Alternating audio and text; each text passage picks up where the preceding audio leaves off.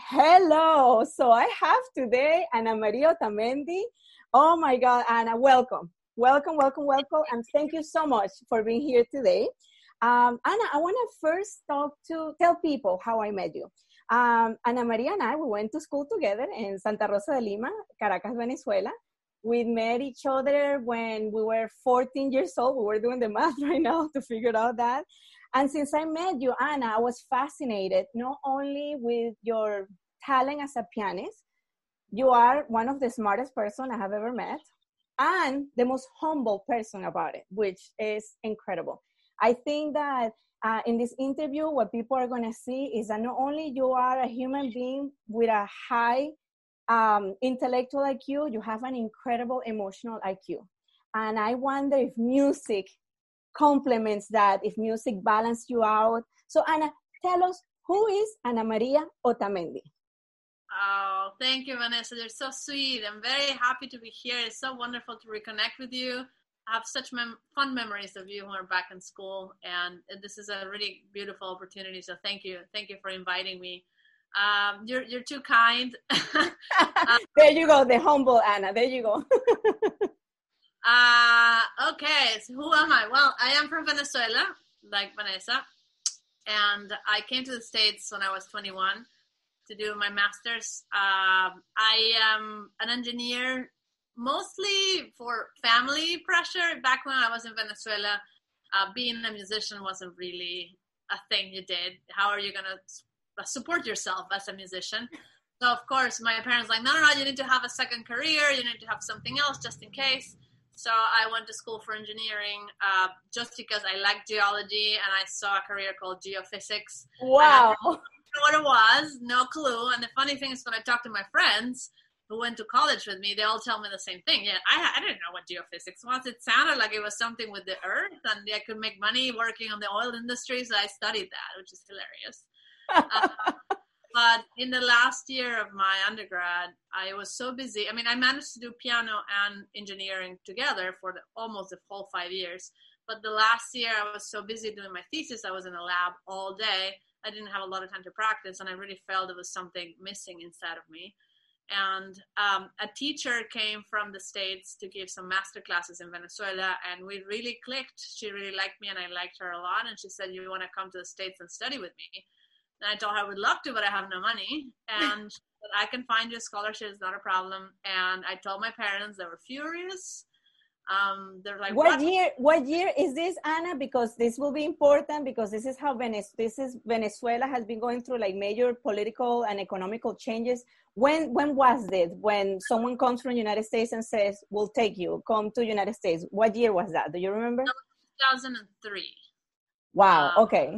I was right at the beginning of this horrible presidency, and if you can call that a presidency. Whatever you want to call it. Yes. It was right at the beginning. I already knew that Venezuela was going down. I mean, you could see that from miles away from the time he won.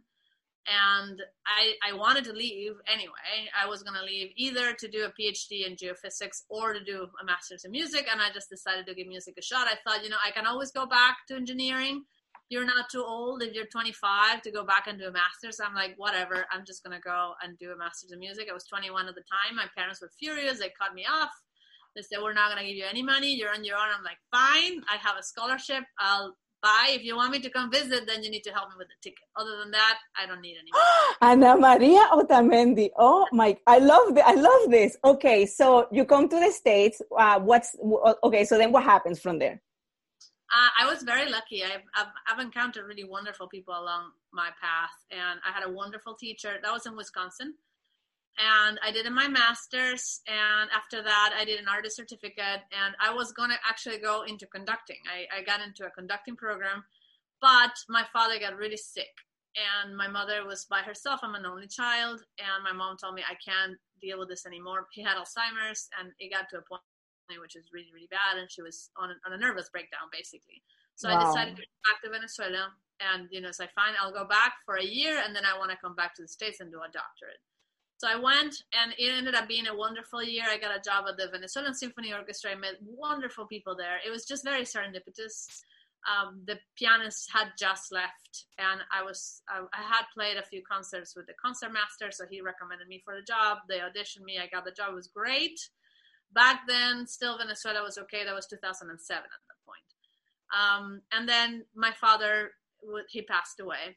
I'm sorry to hear that. I actually remember your father. Correct me if I'm wrong, Anna. I think your parents were older when they had you, right? Yes. I remember your dad would come to school and we would all be like, wow, your father. I have to mention that because sometimes people have this myth that when you come from older parents that, you can be a prodigy child. So we always wonder, we're like, that's probably why Anna is so smart because her parents are much older, because they were much older than the rest of us, compared to our parents. That was the norm at the time. So I'm sorry to hear that about your dad. Continue, Anna. No, that's okay. Thank you. Yeah, my father was incredibly supportive all throughout my childhood and my teenage years. So he passed away. I came back to the States. I did a doctorate at the University of Michigan. I decided to go in a slightly different route. Up until then, my whole education was in solo piano. And then I heard about this thing called collaborative piano. And I was like, what is this? I love playing with people. I'm a very social person. I like being with people. And as a pianist, you're practicing by yourself all day. You're basically locked up in a room by yourself. And I heard about this, and some people told me, actually you have a lot more career opportunities because there are many different things that you can do as a pianist. And I thought that was a great idea. So I ended up doing a doctorate in collaborative piano, which is what I'm currently doing. So you can make money playing the piano, because there is a reason why I want to talk to Anna, because there might be other kids with the same, and other parents with the same, because at that time in Venezuela, you were absolutely right. When I told my father I wanted to study economics, he's like, no, you're going to be an engineer. And Anna, did you go to, which university did you go in Venezuela? Where did you graduate from Venezuela? Simón Bolívar. La Simón Bolívar, which I have to tell everyone, this is one of the top universities. Incredible university. My brother also graduated from there, and he's a nerd. I'm just gonna say it. so nerd. So brother studied? My brother went to the same university, and he's an electronic engineer. So were your parents musicians, or how did you get into piano? You start playing when you're 12. Who gets you into piano? Like, how did you discover it? 5. When you were 5. Okay, so who gets you into say, this is a piano, Anna, or was it you? Are both of your parents musicians? How does it work? No, my parents are not musicians. My father was an amateur musician, so he loved music. He played the guitar. He had some lessons. He's mostly self-taught, but he was a huge classical music fan. So my father, he could listen to anything on the radio and tell you that's Beethoven Symphony Number 3. This is the third movement, the scherzo, blah, blah. I mean, he had an incredible ear. He had a huge collection of music. He went to concerts every week. So he was a huge fan of classical music. He adored classical music. And I have 2 older half brothers. They're twice my age. And he wanted them to be musicians. They didn't like it. So ever since I was born, he had this idea that he wanted me to play the piano. So they gave me a little piano when I was 3, and I adored that thing. I played with it all the time. So, and I love to sing, I love to dance. So obviously music was something that I really liked from the very beginning. So by the time I turned 5, they brought me to this piano teacher, and she gave me a test, and she said, yeah, you should have her. I think she'll be an okay pianist. And then Ana Maria Otamendi. Anna, I have a question. What is the difference? There's a very famous Venezuelan conductor. I don't know his name. Dudamel, right? Gustavo Dudamel. Yes, thank you so much for that. And what is a conductor? Like, how hard it is? Because I know you probably play more than one instrument, and God knows that you can do your own rock band on your own. What is the difference? Like, fast, what is the difference between a conductor? Because all what you see is this, and I'm thinking, what is the value of a conductor? Because I am pretty sure a lot of people have the same question. What do you do when you're a conductor and what do you have to know? Like, how high in music you need to know, to put it that way? Well, I mean, it's a very valid question. I think their conductors didn't really exist until the 19th century. Before then, orchestras played by themselves, and the concertmaster, who is the first violin, he was the one who would lead the orchestra. Other than that, the orchestra, you could even have operas without a conductor. The Verdi operas that didn't have a conductor. So it's not until really like the late 19th century that conductor became a thing. I know a lot of people have the same questions, like, this is just somebody waving a stick. What is this person doing? I'm going like this. Yes, that's all what you see. Right. So the role of the conductor is the conductor needs to know everybody's part. So if you're an oboist, you know your oboe part, and that's it. And that's all you can see in front of you. If you're a violinist, all you can see is the violin part, and you're just playing the violin part. The conductor has this huge score, it's called full score, in which you have everybody's part, one under the other. Wow. Right. So the role of the conductor is you need to know the music better than everybody else in the orchestra. You need to know how the different parts go together, which part is more important than which at any given point in the music. So you need to have a pretty clear idea of how the music should go, the structure of the music, the form of the music. And then the gestures, basically what the gestures do is they show the orchestra when to play and how to play. So if you give a gesture that is really big, you're telling the orchestra play loudly and play it fast. You're telling them play fast. If you give them a gesture that is soft, like this, you're telling them play beautifully, play softly, play slowly. So the gesture in the hand actually involves quite an important amount of technique. So they have a language, I guess, that everyone understands. You just give me goosebumps. How incredible to have the language or the ability of being, basically, you are just like the manager, to put it away, like in a business term. Exactly. Hire here, hire that, and he needs to have an incredible energy and you have to respect this person. So, wow, Ana, you need to be a conductor. You need to be our female Venezuelan version conductor. That's awesome. Have you met any famous conductor? Have you met? Yeah. I used to work in opera for a few years. I worked at the Houston Grand Opera, which is probably the third largest opera house in the States. And I had a chance to work with some really great conductors over there and to learn from them. I know Gustavo. I don't know him well, but I do know him. So you've been in the same, you have breathing, you have the same air with him. Like, I know that's really nice. I mean, the Venezuelan musical cycle is not that big. It's pretty small. So people tend to know each other. But yeah, it's a completely different world.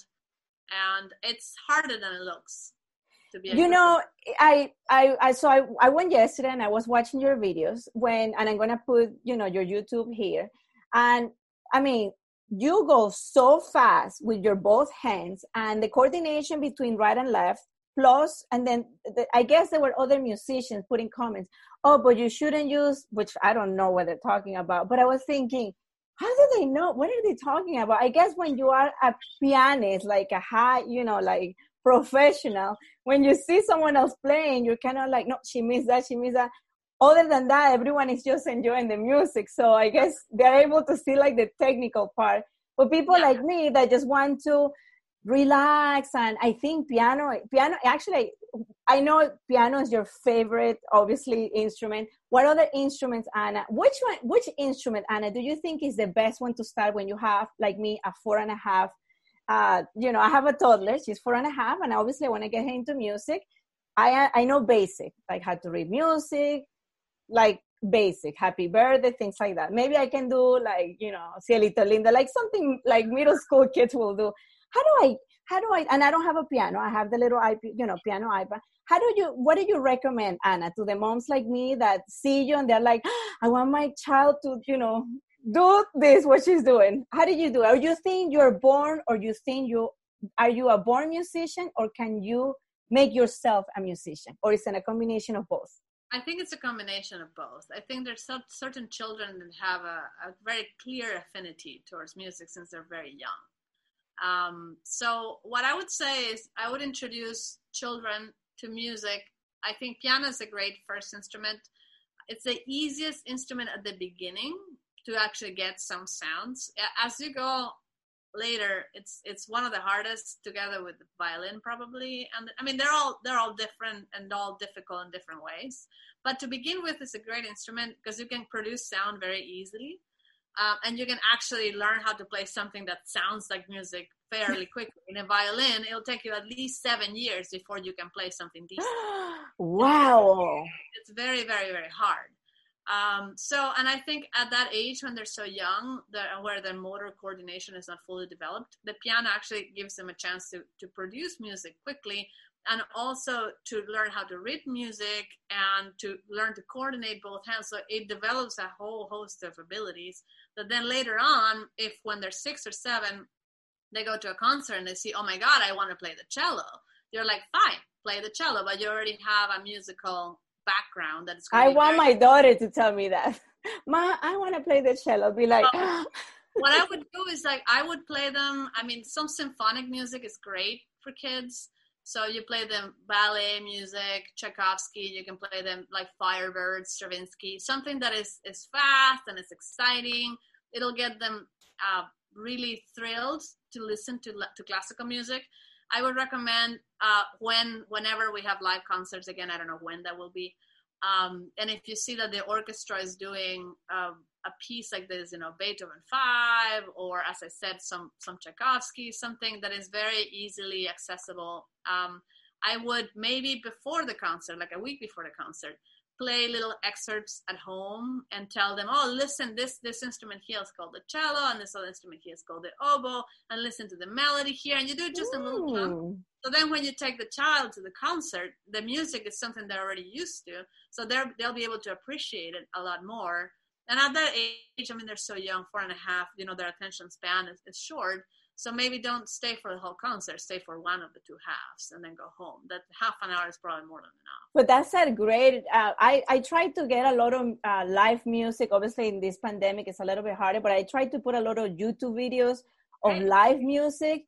And I don't even tell Vera, watch it. I love it and I enjoy it. And I think what is important about music, and that helped me. I took organ lessons. A little bit of, I was more like an organ player than a piano, which I don't know why, which organ it's a little bit more difficult too, because you have the top, the bottom, and I mean, I have forgotten a lot, but I hated it. I remember my mom taking me to the music classes and I would be like, oh, here we come again. And they were so magical. Now as an adult, I have appreciated and I say, wow, it's incredible how music has helped me with my patients, be a mom, and people are going to be like, how is she relating music to all this? During this pandemic, like everyone, I was getting very stressed and anxious, and it's very hard just to watch TV. And the beauty about music, so I started reading about music, and when you play music, your whole brain gets eliminated, and it's actually a great way to relax, because you cannot do anything other than just play the instrument, even if it's just doing a beat, ding, ding, ding, ding, ding, ding, ding, ding, ding. And I realized, and I said, wow, music should be something that we should implement all the time, and we don't. We put it as an elective. Oh yes, she can play the piano, and of course, it is expensive. Anna, is it expensive to get into music? Like, instruments are expensive, but there are a lot of good things on YouTube. So what do you recommend to the moms there that they don't have I don't have the time or the money to go to a professional musician? What do you recommend, those little tips as moms? Like, how do we get a kid into music at home? Without hiring a music teacher, you mean? Yes, as a regular mom like me. Okay, so there's a few things you can do. If you really want your child to study music, I know a lot of parents are afraid of buying a piano. It's expensive, however, a lot of times you can find pianos on Craigslist or Facebook Marketplace for like $200, $300. A lot of times some people will actually tell you, just take the piano, just have to pay for the move, which is not cheap, because piano movers will probably charge you between $150, $200 to move a piano from one place to another. But you don't need to spend $5,000 in a new instrument. Something else you can do is, a lot of piano stores, they rent instruments. They rent keyboards. and they rent pianos. So if it's something you have no idea if your child is going to like music and you don't want to go into this huge investment, just rent a keyboard for something like $30 a month, at least for the first few months, until you see is maybe my child really likes music, then it's worth buying a keyboard. $bucks you can buy a pretty decent Frozen. Okay. I got you. Yes. So I was just saying you don't need to do this huge upfront investment, and I wouldn't do it honestly until you see if the child actually enjoys doing it or not. That's actually a really good idea, Anna. Going to a store, rent it, because that way, I believe that when you work with children too, you need to give them a little bit, enjoy them, and because they get bored so fast. Obviously, as a parent, you want to get the best instrument and the biggest, the shiniest, right? And then they don't appreciate it. Then in 2 weeks later, they'll be like, nope, I don't want to do this. So that's a great idea. And Anna, my final question before I let you go, how long does it take a pianist to get to your level how many hours do you practice a day? Let's start from there. Okay. I think, well, that's an interesting question. There's a huge authority in psychology. His name is Anders Ericsson. He is the guy who came up. I don't know if you've heard about this. There's this thing called the 10,000 hour rule. No, but I'm gonna put it on for everyone to read. He has a fascinating book called Peak, and he studied a bunch of musicians, chess players, athletes. I'm trying to think if it was so basically people that need to practice something a lot in order to become very good at what they're doing. And his rule of thumb was basically it takes somebody 10,000 hours of practice to become a master. But this is to become like, a professional, like a really, really, really good pianist or violinist or chess player or swimmer or whatever it is that you want. In your lifetime, I'm guessing. Yeah. Well, before you can call yourself a master. Now, the problem is it's not just 10,000 hours. It's 10,000 hours of deliberate practice, which means if you're just at the piano kind of, joking around, that doesn't count. It needs to be good practice with somebody that can guide you and tell you, no, this is what you need to do. You do this here, you do that there. So that's a long time. Cloud, here I'm talking about becoming a master. So that doesn't mean that you need to put 10,000 hours before you can play something nicely on the piano. No, of course not. But it's a good goal to tell your child, look, you'll get there. It's going to take a while, I think. And that's why I tell people a lot, and I tell the same thing to my students. Even students that are here, I have mostly graduate students, and I tell them, if there's anything else in the world that makes you happy, go do that. But if music is the only thing in the world that could possibly make you a happy person, then be a musician. What a great advice. Anna, have you ever had a student that had no hope, that you were like, get out? Me? Yes. That you were like, or do you feel that we all as human beings have music inside? I think all of us have music in some way or another. I don't think everybody can be a concert pianist or everybody can be a professional musician. No, actually the percentages, the problem is that people think I want to be a musician because I want to be that person who's touring around the world playing concerts. And I think that's the 0.01% of musicians. And the thing is that there's so many other careers in music that can make somebody happy. So you just have to know yourself and know, I love, somebody may love working with children. That's not something I particularly enjoy doing. I did it for a while, and it's not something that comes naturally. But you give me somebody who's already 16, and then I'm like completely on my element after, and I have a student here that actually is older than me that's doing her doctorate. And I love that. And I always knew I wanted to work in a university. That had always been my dream since I was young. I guess didn't know what I wanted to teach at the university. But I think there's many different types of careers that you can do with music successfully, making a good living and enjoying what you're doing. But I would say that it needs to be your absolute passion. However, that doesn't mean that people cannot study music. And I think music helps your brain develop in many different ways. I have a lot of friends that used to be musicians that quickly switched into coding and now are very successful computer software engineers making a ton of money. And I've heard this in many different careers. Musician and math are two things that can go together. Oh, the patterns involved. It's just funny because people don't understand that. I love math, of course. Absolutely. How math and patterns and music and all this together. Because one of the things, the benefits of myself when I was, studying, it was like if I wasn't copied from you when I was in high school. Because Ana Maria was good in everything, in all of the subjects. But no, but seriously, with music, I see that math runs faster. I like to do math problems listening to classical music. That's it. Like I think, and I feel that when people say like, oh yeah, no, I use classical music to study, you're like, how? But the importance part, at least for me, is just to relax and just have the music just basically as a guidance. That's how I study, not to worry about it. And I think like what I have seen from classical music when you're studying, the way how I feel like it has relaxed me is that there are patterns on the song, right? And you go the climax and then you go down. So I feel that kind of helps your brain to relax, like make like a wave. I don't know if that makes sense, but that's how I feel that piano connects. And like I said before, when you play the piano, your whole brain is activated. There's a difference between playing an instrument and listening to the instrument. And I just think that I want to do a little bit more research on music therapy, because I think music therapy is something that everyone should do.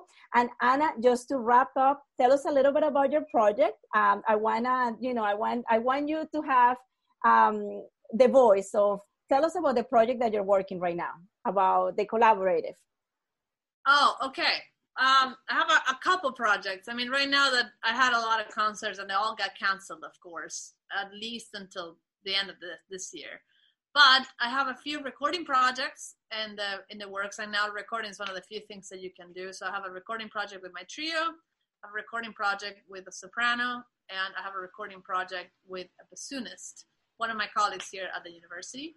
I have a summer festival called the Collaborative Piano Institute. That is basically, it's a one of a kind. There's nothing else like it here in the States. It's a 3-week summer program that is just for collaborative pianists. And you're probably thinking, again, what's a collaborative pianist? Is basically a pianist that works with other people. So it could be a pianist with a singer, or a pianist with a trio, a pianist with strings, a pianist with woodwinds, a pianist in an orchestra, a pianist with a choir. So it's basically a piano plus anything.